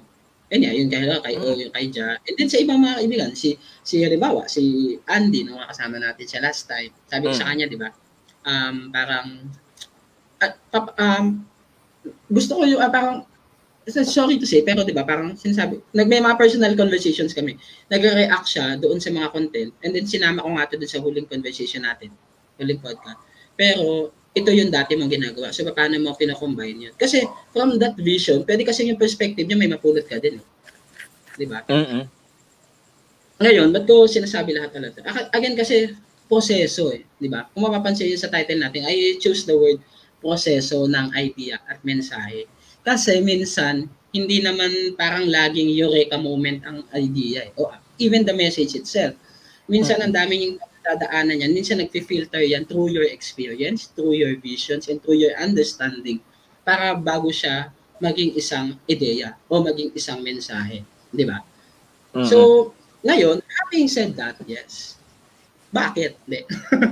Pero, having said that, ano yung mga kadalasang roadblock nyo doon sa pagbuo ng idea o pagbuo ng mensahe na gusto nyong ipadala? Kasi 'di ba, minsan may mga roadblocks tayo along the way. For example, si Ja, no? Ang pwede kasi ang roadblock niya yung mismo experience niya na nagka-COVID siya kaya hindi siya nakagawa. And it's really, hindi lang roadblock yun, di ba? Parang may nag-landslide dun sa highway at wala talaga makakadami. Ang ganun yung roadblock na yun, di ba? Wala mo mabuhay. Parang the magnitude of it, lako mo nang mabuhay bago na yung content, di ba? So parang ganun So parang ano yung mga usual roadblock o ano yung mga roadblock nyo at paano nyo tinatawid yun? Just to form or just to create the idea and the message itself. Sige, ikaw muna, Kuis, and then si Jack. Yung sa akin, Kuis, alam ko parang medyo natakil natin to ng konti doon sa last podcast natin na ano yung limits natin. Yung roadblocks ko is the limit itself. Kaya ako dumating din sa punto nung pinasok ko yung sa LGBT na yung gumawa ako ng content about LGBT. Kasi gusto ko kung sakali mang may makapanood sa akin doon ng mga kapatid nating LGBT, pagka gumawa ako ng ibang content, maiintindihan nila na hindi, kumbaga halimbawa, kung mang-okray ako ng bakla, kagaya ng pang-okray ng bakla, hindi nila ako aawayin dahil meron akong background. Dahil bakla ka din. Yun, na parang yung roadblocks ko, Kuis, is the paano ba yan? Paano ko ba masasabi? The aspects, no? Yung aspeto ng LGBT, pwede ko silang gawing topic pero hindi ko sila pwedeng kantiin. Ayoko 'yon. Hindi lang basta pwede. Ayokong gawin 'yon dahil may mga Tsaka syempre, I believe hindi rin naman din yung talagang yun yung gusto mong idea or even the message na iparating, di ba? Na okay lang mangkanti ng kahit sino. Especially anyway, sige go. And then yung susunod ko naman, ko is kung mapapansin mo, ang isa kong roadblock is the incorporation ko sa current events kasi medyo nahihirapan ako. Nasabi ko nga to last podcast natin na ayokong maging political yung dating ng aking vlog as much as possible. Kung yung ginawa ko na kung magpo-political ako, dapat satirical pa din. Na light pa din akong titignan ng tao. Hindi ikaw, Kuis, alam mo naman nung mag-e-election ng 2016, kilala mo naman ako. Ako si Maro. Ako si Binay. Oo. Hindi, ang ko dun, Kuis, is parang ayokong maging branded ako na political person. Malaman nyo kung sino yung binoto kong mayor, walang problema sa akin. Reference pero wag naman sana ako tignan na hardcore fanatic ni ganitong kulay. Yan, lalo na yung kulay na yan. Ayoko nang ganun. Yun yung nagiging roadblock. Kasi ang dami natin, kung isusulat natin yan for the content, kahit 1 minuto lang, madami ka nang masasabi within that 1 minute. Yun yung roadblock ko kasi hindi ko siya tinatraverse. Hindi lang siya basta roadblock. Ayoko siyang puntahan. Yun yung roadblock ko. Kumbaga, dumarating ka sa point na pwede ka nang lumiko anytime doon, pero pinipilit mong hindi. Parang gano'n. Oo. Kumbaga, andun na yung way ng pagsusulat ko eh. Nandiyan na. Nakapag tinuloy ko yun, maaaring maging doon na ako papunta. Yun nga lang, wag muna, i-diretso na lang natin na wholesome pa din tayo. OMB pa rin, parang ganun. So, wag muna tayong mag-devolve or my Binay ba yan? OMB. Omar Binay, pwede. Omar, actually Omar Binay talaga yan. Omar Binay talaga. Si Mar Rojas at saka si Binay talaga yung kung pwede 2 presidente ko, yun eh. Sharing na lang nating 3 taon. Ayun yung roadblocks ko is yung pag nagsusulat na ako and yung tema ko napupunta na sa iniiwasan kong daan is nahihinto ako. Mag-iisip na naman ako ng pwede kong itapal hanggang sa matapos ko yung pinaka script ko. Yun. Hirap no? Especially kapag nagiging political, mahirap talaga yun. Ako, as much as I can, talaga pinipil ka iwasan. Kaso, history is politics talaga eh. So, you really have to deal with it eh. So, gagawin mo na siya in a very less political way. Kaya, yun. Anyway, ikaw, Ja, ano yung mga nagiging roadblock mo? Yun siya, pagbuo ng idea at ayun, mensahe. Go. Ayun, recently, di ba yung itong community pantry yung topic ko. Actually, mutik ko na siyang hindi ituloy. May script na ako, i-edit ko na lang, kaso hindi ko, ituloy. Kasi, nagkaroon ng issue yung, mismo. So, parang, sobrang, parang nagka-connect ako talaga dun sa story. Tapos, parang sobrang naiyak ako, bakit ganito? Ba't ganyan? But may mga nasasabi pa rin yung mga tao tungkol doon.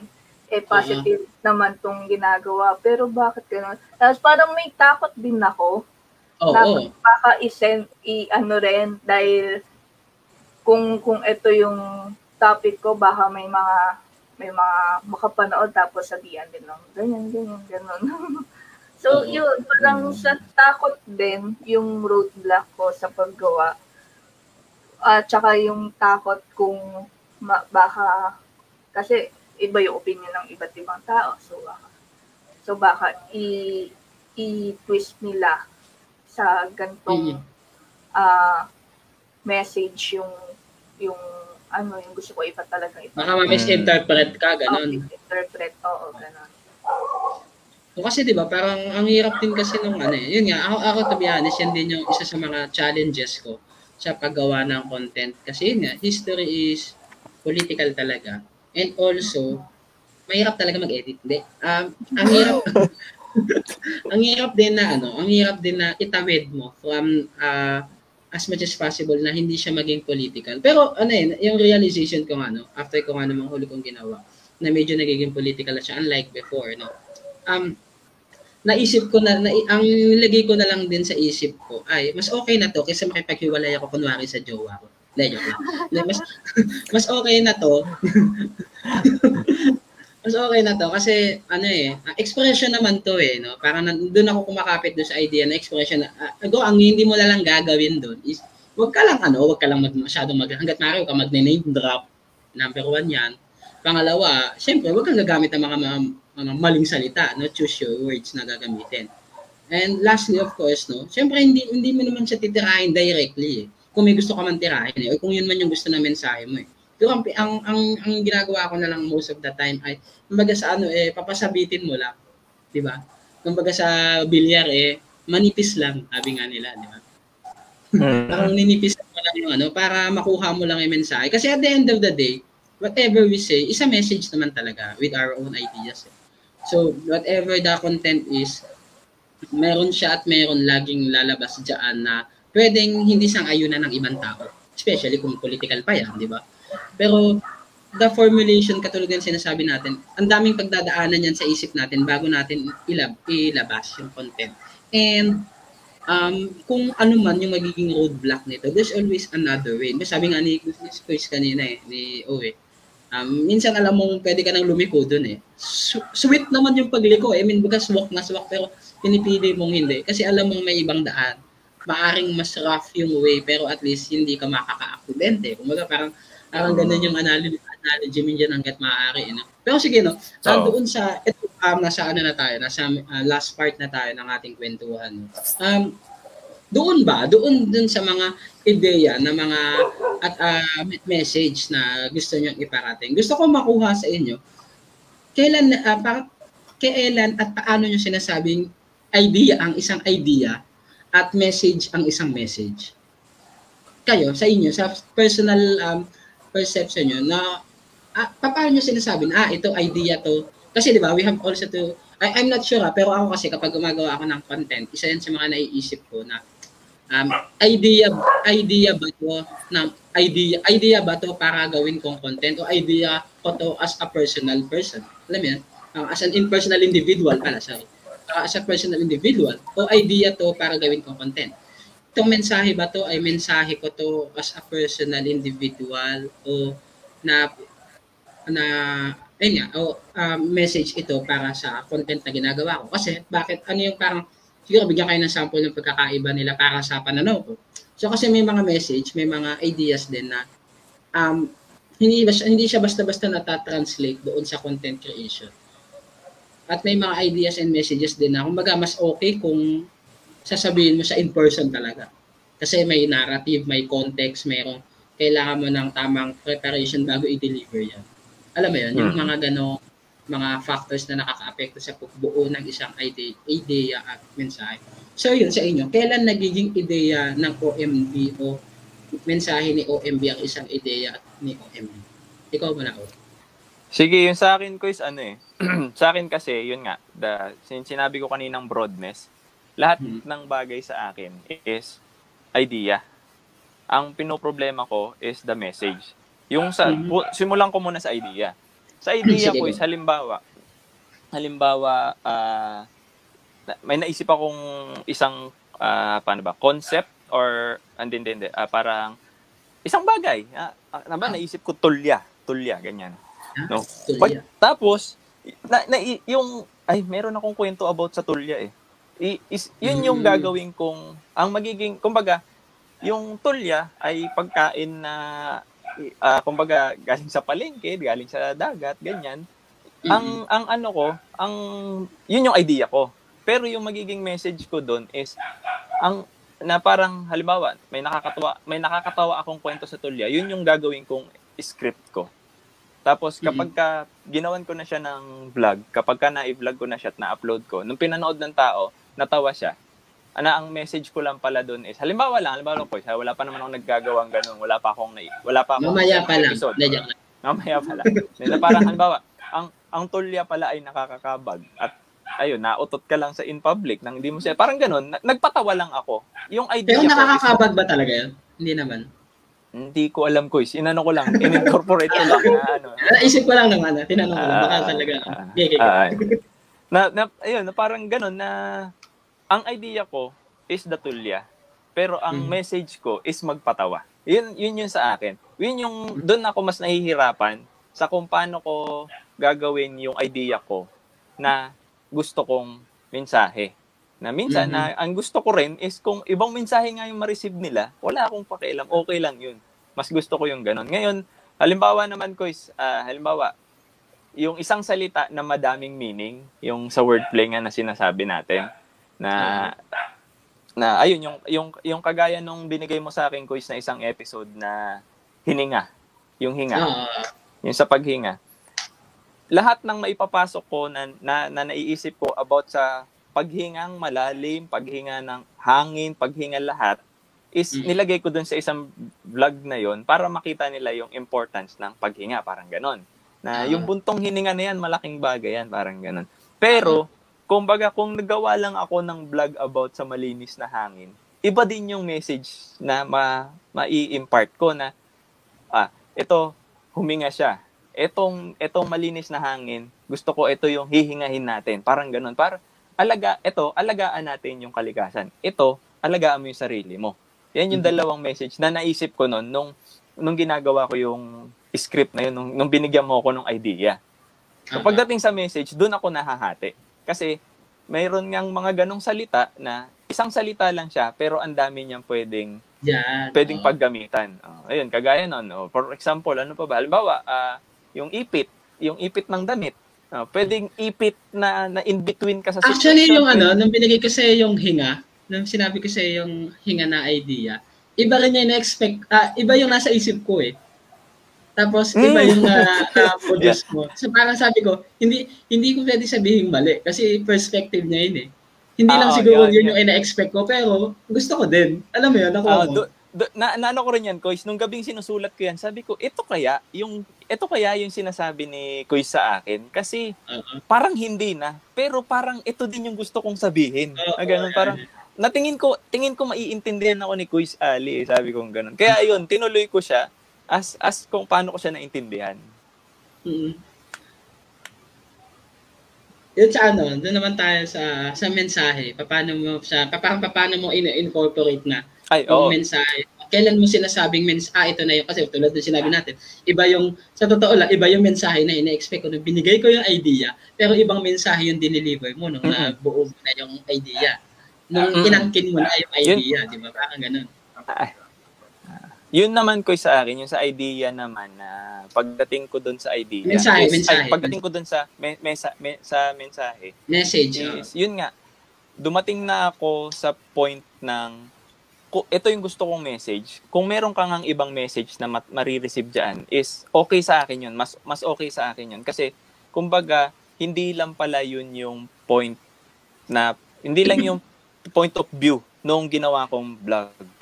Sa akin, sa akin, one way lang siya.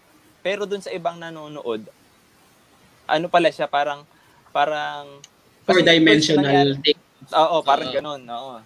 Mas Chris, nangyari sa akin yan. Nakalimutan ko na lang kung anong vlog ba yun, kung anong episode ko ba yun, na parang nag-comment si misis ko. Sabi niya, ganito yung ginawa mo, no? Ganito yung sinabi mo dyan, ano? Sabi ko, hindi.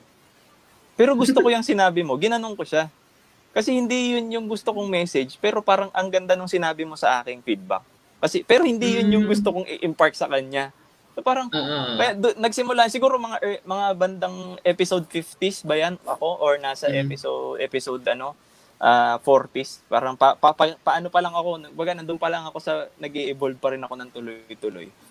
Natuwa ako kasi pagdating pala sa message, hindi lang siya kung ano yung gusto kong sabihin. Kaya kumbaga yung disclaimer, kung yung sa mga una kong, yung season 1 ko, may disclaimer ako na, huwag niyo akong i-bash, madali naman akong kausap. Kumbaga, ang ano ko doon is, kung meron kayong gustong sabihin niyo sa akin. Parang ganun. Ngayon, gusto ko i-bash niyo na ako, parang gano'n. Kasi season 2 ko wala na akong disclaimer. Sabihin niyo na ako anong gusto niyo sabihin sa akin. Basta ito yung message. Basta wala lang tulpo, no? Wala lang tulpuhan. No? Wala lang tulpuhan. Oo, para ano tayo. Quits naman tayo sa ano. Yun lang, yun sa akin, guys. Basta pagdating, yun yan. Yung sa idea, na ang idea ko is ang dami mong pwedeng ipasok, na pagdating naman sa message, ang dami mo palang pwedeng ilabas. Parang ganon. So, galing mo dun sa pasok at labas, ha? Yun, syempre. Panalo. Yan. Na ano yun, guys, yun sa akin. Yung OMB ngayon is on ano parang ano siya, more on broadness talaga ako. Wala pa talaga akong masabing niche. Pero nag-i-enjoy naman ako kasi nasasabi ko kung ano yung gusto kong sabihin. Oo. Yun. Sige, thank you. Ikaw Ja, ano naman yung mo? Para yun nga, kailan mo sinasabi na idea na ito na yung idea para dun sa content mo at ito na rin yung message para dun sa content mo? Minsan, yung idea ko, yung message ko na mismo eh. Oh, okay. Oo. Pwede. Parang, meron, minsan, mag-scan lang ako ng Facebook, may quotes lang akong nakita. Minsan, nakaka-produce na ako ng idea doon.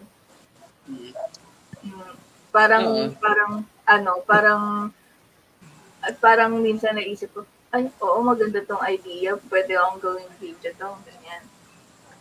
Pero minsan naman, nakakaisip ako idea kapag patulog na ako.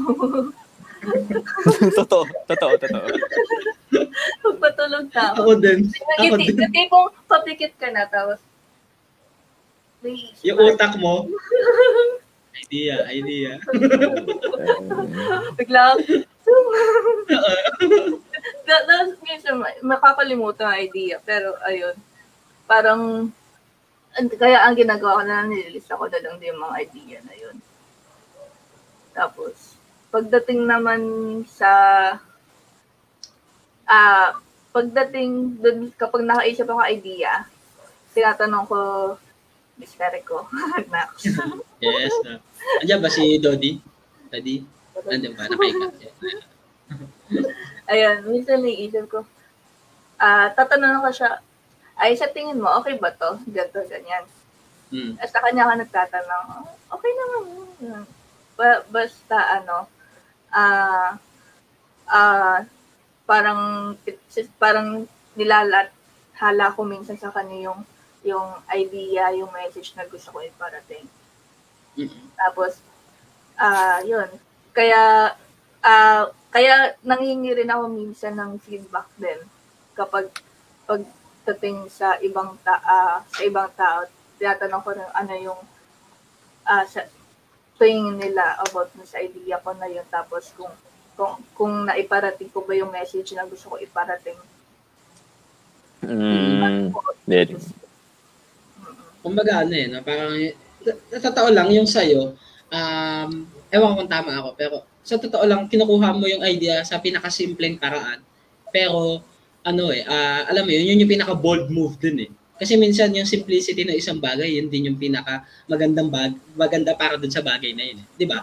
Parang sinasabi nga nila, parang yan yung naging, kung nabasa, di ba, kung napanood o nabasa niya yung Da Vinci Code, di ba? Parang yung secret is really into the hands talaga nung mismong mga nakakita na nung Last Supper painting. Parang yun na yung beauty niya eh. Nung pinaka-simpleng design ng mismong painting na yan. No? So, so, siguro yung sa akin, yung part nung akin, again, yun share ko lang din. No? Yun nga, yung pagkuha ko kasi ng idea at minsan magkaiba din. No? Minsan na mauuna yung idea, minsan nauuna yung mensahe. No? So, lalaruin mo siya. No? Pero, parang kasi nga nangyayari, minsan yung idea, tulad na sinabi ni Ja, siya na rin yung mensahe. O minsan naman, yung idea yung mensahe, pero parang yung mensahe yung idea. Nakuha niya ba yung Ganun siya, ganun ko siya naiisip. Halimbawa, isa sa mga gusto kong gawing content din about sa ngayon, itong mga darating. Ewan ko kung paano ko siya mabubuo. Pero isa sa mga gusto kong gawing content, video, is yung tungkol sa Panakot Island. Kung aware kayo sa Panakot Island. Yun. Yung Panakot Island, ngayon, is Carabao Shoal. Yun lang naman siya. So, merong... Okay. Yun nga, yung pinag-aagawan ngayon. Pero, parang may story behind, historically, kaya siya Panakot Island kasi takot yung mga tao na pumunta dyan. Kasi, dahil bahura siya, nasisira yung mga bangka nila. So, parang ganon, no? So, parang, ang gusto kong sabihin ngayon, noong unang panahon, Panakot Island yan kasi takot pumunta yung mga tao, especially mga dayuhan sa part na yan kasi natatakot sila, masisira yung mga bangka nila. Ngayon, ngayon, Carabao na siya, pero takot pa rin pumunta yung mga mangingisda kasi baka masira yung mga bangka nila dahil sa mga alam mo yan, may mga Chinese. So, alam mo yan, nakikita mo, the same concept of idea pero nababago siya dahil sa panahon. Different set of time. Oo, di ba? So, parang ganun. So, yun yung isa sa mga gusto kong gawin. No? Siguro yun yung sinusulat ko talaga. So, ganun ko pinaproseso. Minsan, tulad nga sinasabi rin ni Chris Kayna, yung wordplay lang din. Minsan, lalaruin mo lang. Pag sinabi mo naman kasing wordplay, yan eh. It not necessarily mean na yung meaning lang. Minsan yung time, yung paradigm shift kung tawagin. Minsan nandyan din yung context. Minsan nandyan din yung pinaka-meaning ng salita. And minsan nandyan din yung understanding. Diba? Katulad na sinasabi ni O kanina. Sinasabi din ni Ja. No? Pero yan, sinasabi ni O kanina dun sa, ito pala yung, sabi ng misis mo, ito yung gusto mo sabihin. Pero parang, teka, hindi naman yun yung gusto ko, pero gusto ko yung ginawa mo. So, wordplay kumbaga, hindi lang yung salita, kung hindi yung buong idea. Diba? And, tingin ko, ako, siguro masasuggest ko. Siguro, akal naman si Ja sa Nas Daily Academy. Pero, yung ganon, ang sarap nun laruin doon sa simpleng mga approach eh. Totoo lang. Kasi minsan, akala mo napakasimple lang nung dating. Pero, ang ending, teka, parang saan pupunta ka? Parang ganon eh, di ba? Minsan pag ikaw yung nanonood, may magandang ganong meaning. May magandang ganong pag-aalangan. Anyway, sinabi ko lang naman yun. Baka makatipid ka ng 4,000 ulit, Diyos. Hindi, pero yun. Worth it naman yan. May 25,000. Worth it naman talaga. Kaya nga nakapag-masterclass ka pa di ba? Yes. Hindi dahil doon. Galing. Oo, di ba? Hindi dahil doon, di ka makapag-masterclass. Bawi. Yan, totoo. Oo, bawi. Win na win, sabi nga. Win-win situation, sabi nga namin ni Kuis dati sa work namin. Na win-win situation tayo. Win-win, win-win. Ayun, again, maraming salamat na pumayag kayo na maging part nitong ating kwentuhan. Again, pasensya na kayo kung medyo naabala ko kayo. Pero again, maraming salamat for sharing especially your knowledge na yung mga paniniwala natin, pagbuo ng proseso at ideya. Proseso na ideya at mensahe nyo. Siguro in the future, baka kalabitin ulit kayo para hingin din yung mga susunod pa natin. Siyempre, we are growing Yung channel natin, nag-grow yan. tuloy-tuloy at marami pa tayong matututunan along the way. Pero yun, no, any message, any gusto niyo i-promote or anything else? Ikaw muna, Ja. Ayun, sundan niyo lang ako sa Just Another Day sa Facebook at YouTube. Tapos, It's Just Another Day sa TikTok at Instagram. May it's. It's kasi nakuha na yung Just Another Day na username sa IG. Wala akong choice. Oo. Nilagyan ko. Oo, sige. Ano ba yung mga abangan namin sa iyo? Na yung mga bago ka bang hahain sa salang? Sa susunod na week may na-shoot na kami. So, yun yung abangan nyo. Kami. So, yeah. May kasama. Tingnan natin kung sino yung kasama. Dodi, oh. Sumbong sa asawa. Sa ulo. Ayun. Siya yung kasama ko actually. Siya ba? Mali. Hindi. So, ayun yung dapat abangan. So, pwede pumayag asawa ko sa Kaya kaabang-abang yan kasi talaga pumapayag yan. Ayan. Okay yan. Sige, Kuis. Ikaw, Kuis. Yun. Yun sa akin naman. Ayun, actually, yung sinabi ni Jana yun, malaking bagay kapag may support ka ng significant other mo. So, sa akin yun. Yung sa business ko, yung OMB is, hindi na lang siya vlog ngayon. So, magsisimula na ako magtinda ng merch na, ayun, yung una ko yung caps, ngayon yung t-shirt sa mga nanonood, makakanood, panoorin nyo yung mga videos ko. And nandun din sa Facebook page ko yung aking merch, yung t-shirt ngayon. May launching design ako. Pre-order pa lang siya, wala kayong babayaran. Ipalista nyo lang sa akin yung size and color na gusto ninyo. Magkano ba yan, Kuis? Ayan, for 550 pesos, makakapag-avail kayo ng aking product. Excluded yung yung shipping fee kung outside Mariveles, no. Kapag gusto niyo umorder yung mga nasa NCR, meron tayong mura. Meron tayong murang mga couriers na nandito lang din nakapalibot and door to door i-deliver. Sabihin niyo lang, i-message niyo lang ako or mag-comment kayo sa akin, and ayun, support local. And isang bagay na maipagmamalaki ko doon sa aking product is bukod sa yung design nun is ako yung gumawa, pero ang mas gusto kong ipagmalaki is yung factory, yung pabrika ng t-shirt. The t-shirt is Philippine made. Siya? Oo. So hindi ako umangkat sa Sleeping Dragon.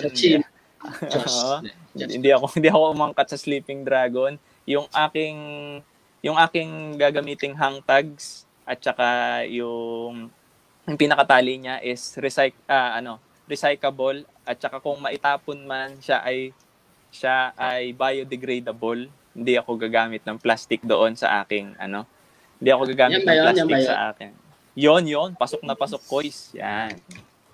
So, ayun, recyclable, reusable, usable, lahat yon, no? Meron niyang kasamang stickers, meron niyang kasamang hang tags na pwede niyong gamitin as bookmark, as marker, o kung pwede niyong gawing design sa inyong mga pader, ganyan, walang problema yon. So ayun, hindi ako gagamit ng plastic, walang halong kaplastikan yung gagawin kong launch na product na yan.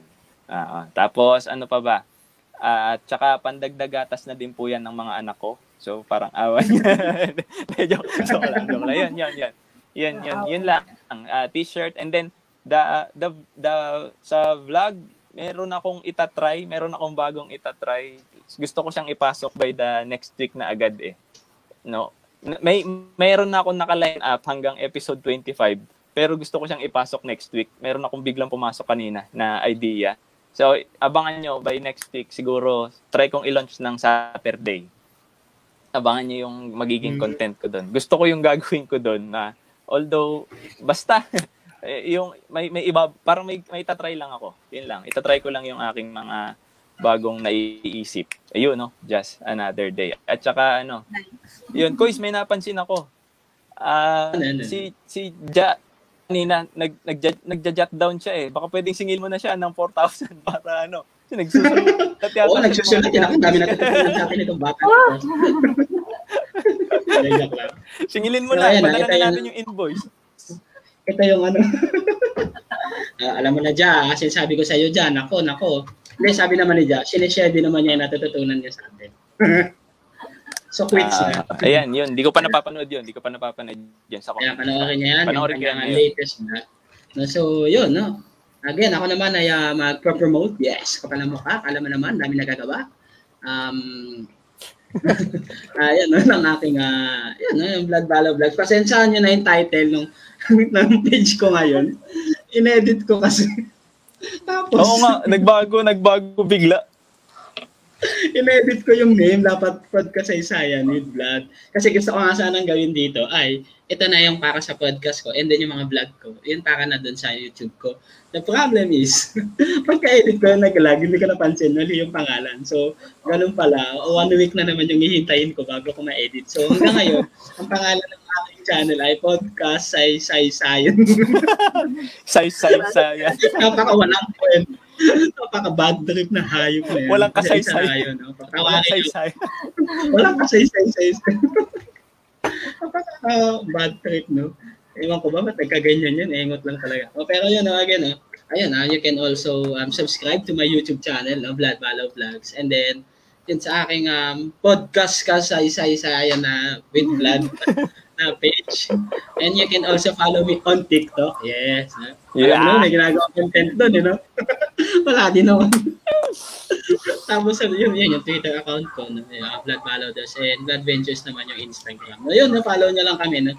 Sa aming mga different social media platforms na kung talagang interesado kayo sa mga may sense, just mga content na yun, at least masasabi namin na pinaghandaan at pinag-isipan namin mabuti at hindi kami basta-basta makikipag-iwalay sa mga jowa namin para lang magka-content. Panghawakan nyo yan. May forever. Panoorin ko ang video na to. Yan. Dito manood kayo. Yan, again, maraming salamat sa OMB and Just Another Day for joining us today. Again, maraming salamat sa inyo for helping me na making this a wonderful content. Again, maraming salamat sa inyo. At ayun, nag-subscribe kayo, supportahan nyo kaming lahat. Support Filipino vloggers, content creators. Again, hanggang sa susunod na makasaysayang kwentuhan dito sa ating podcast. Bye-bye! Thank you,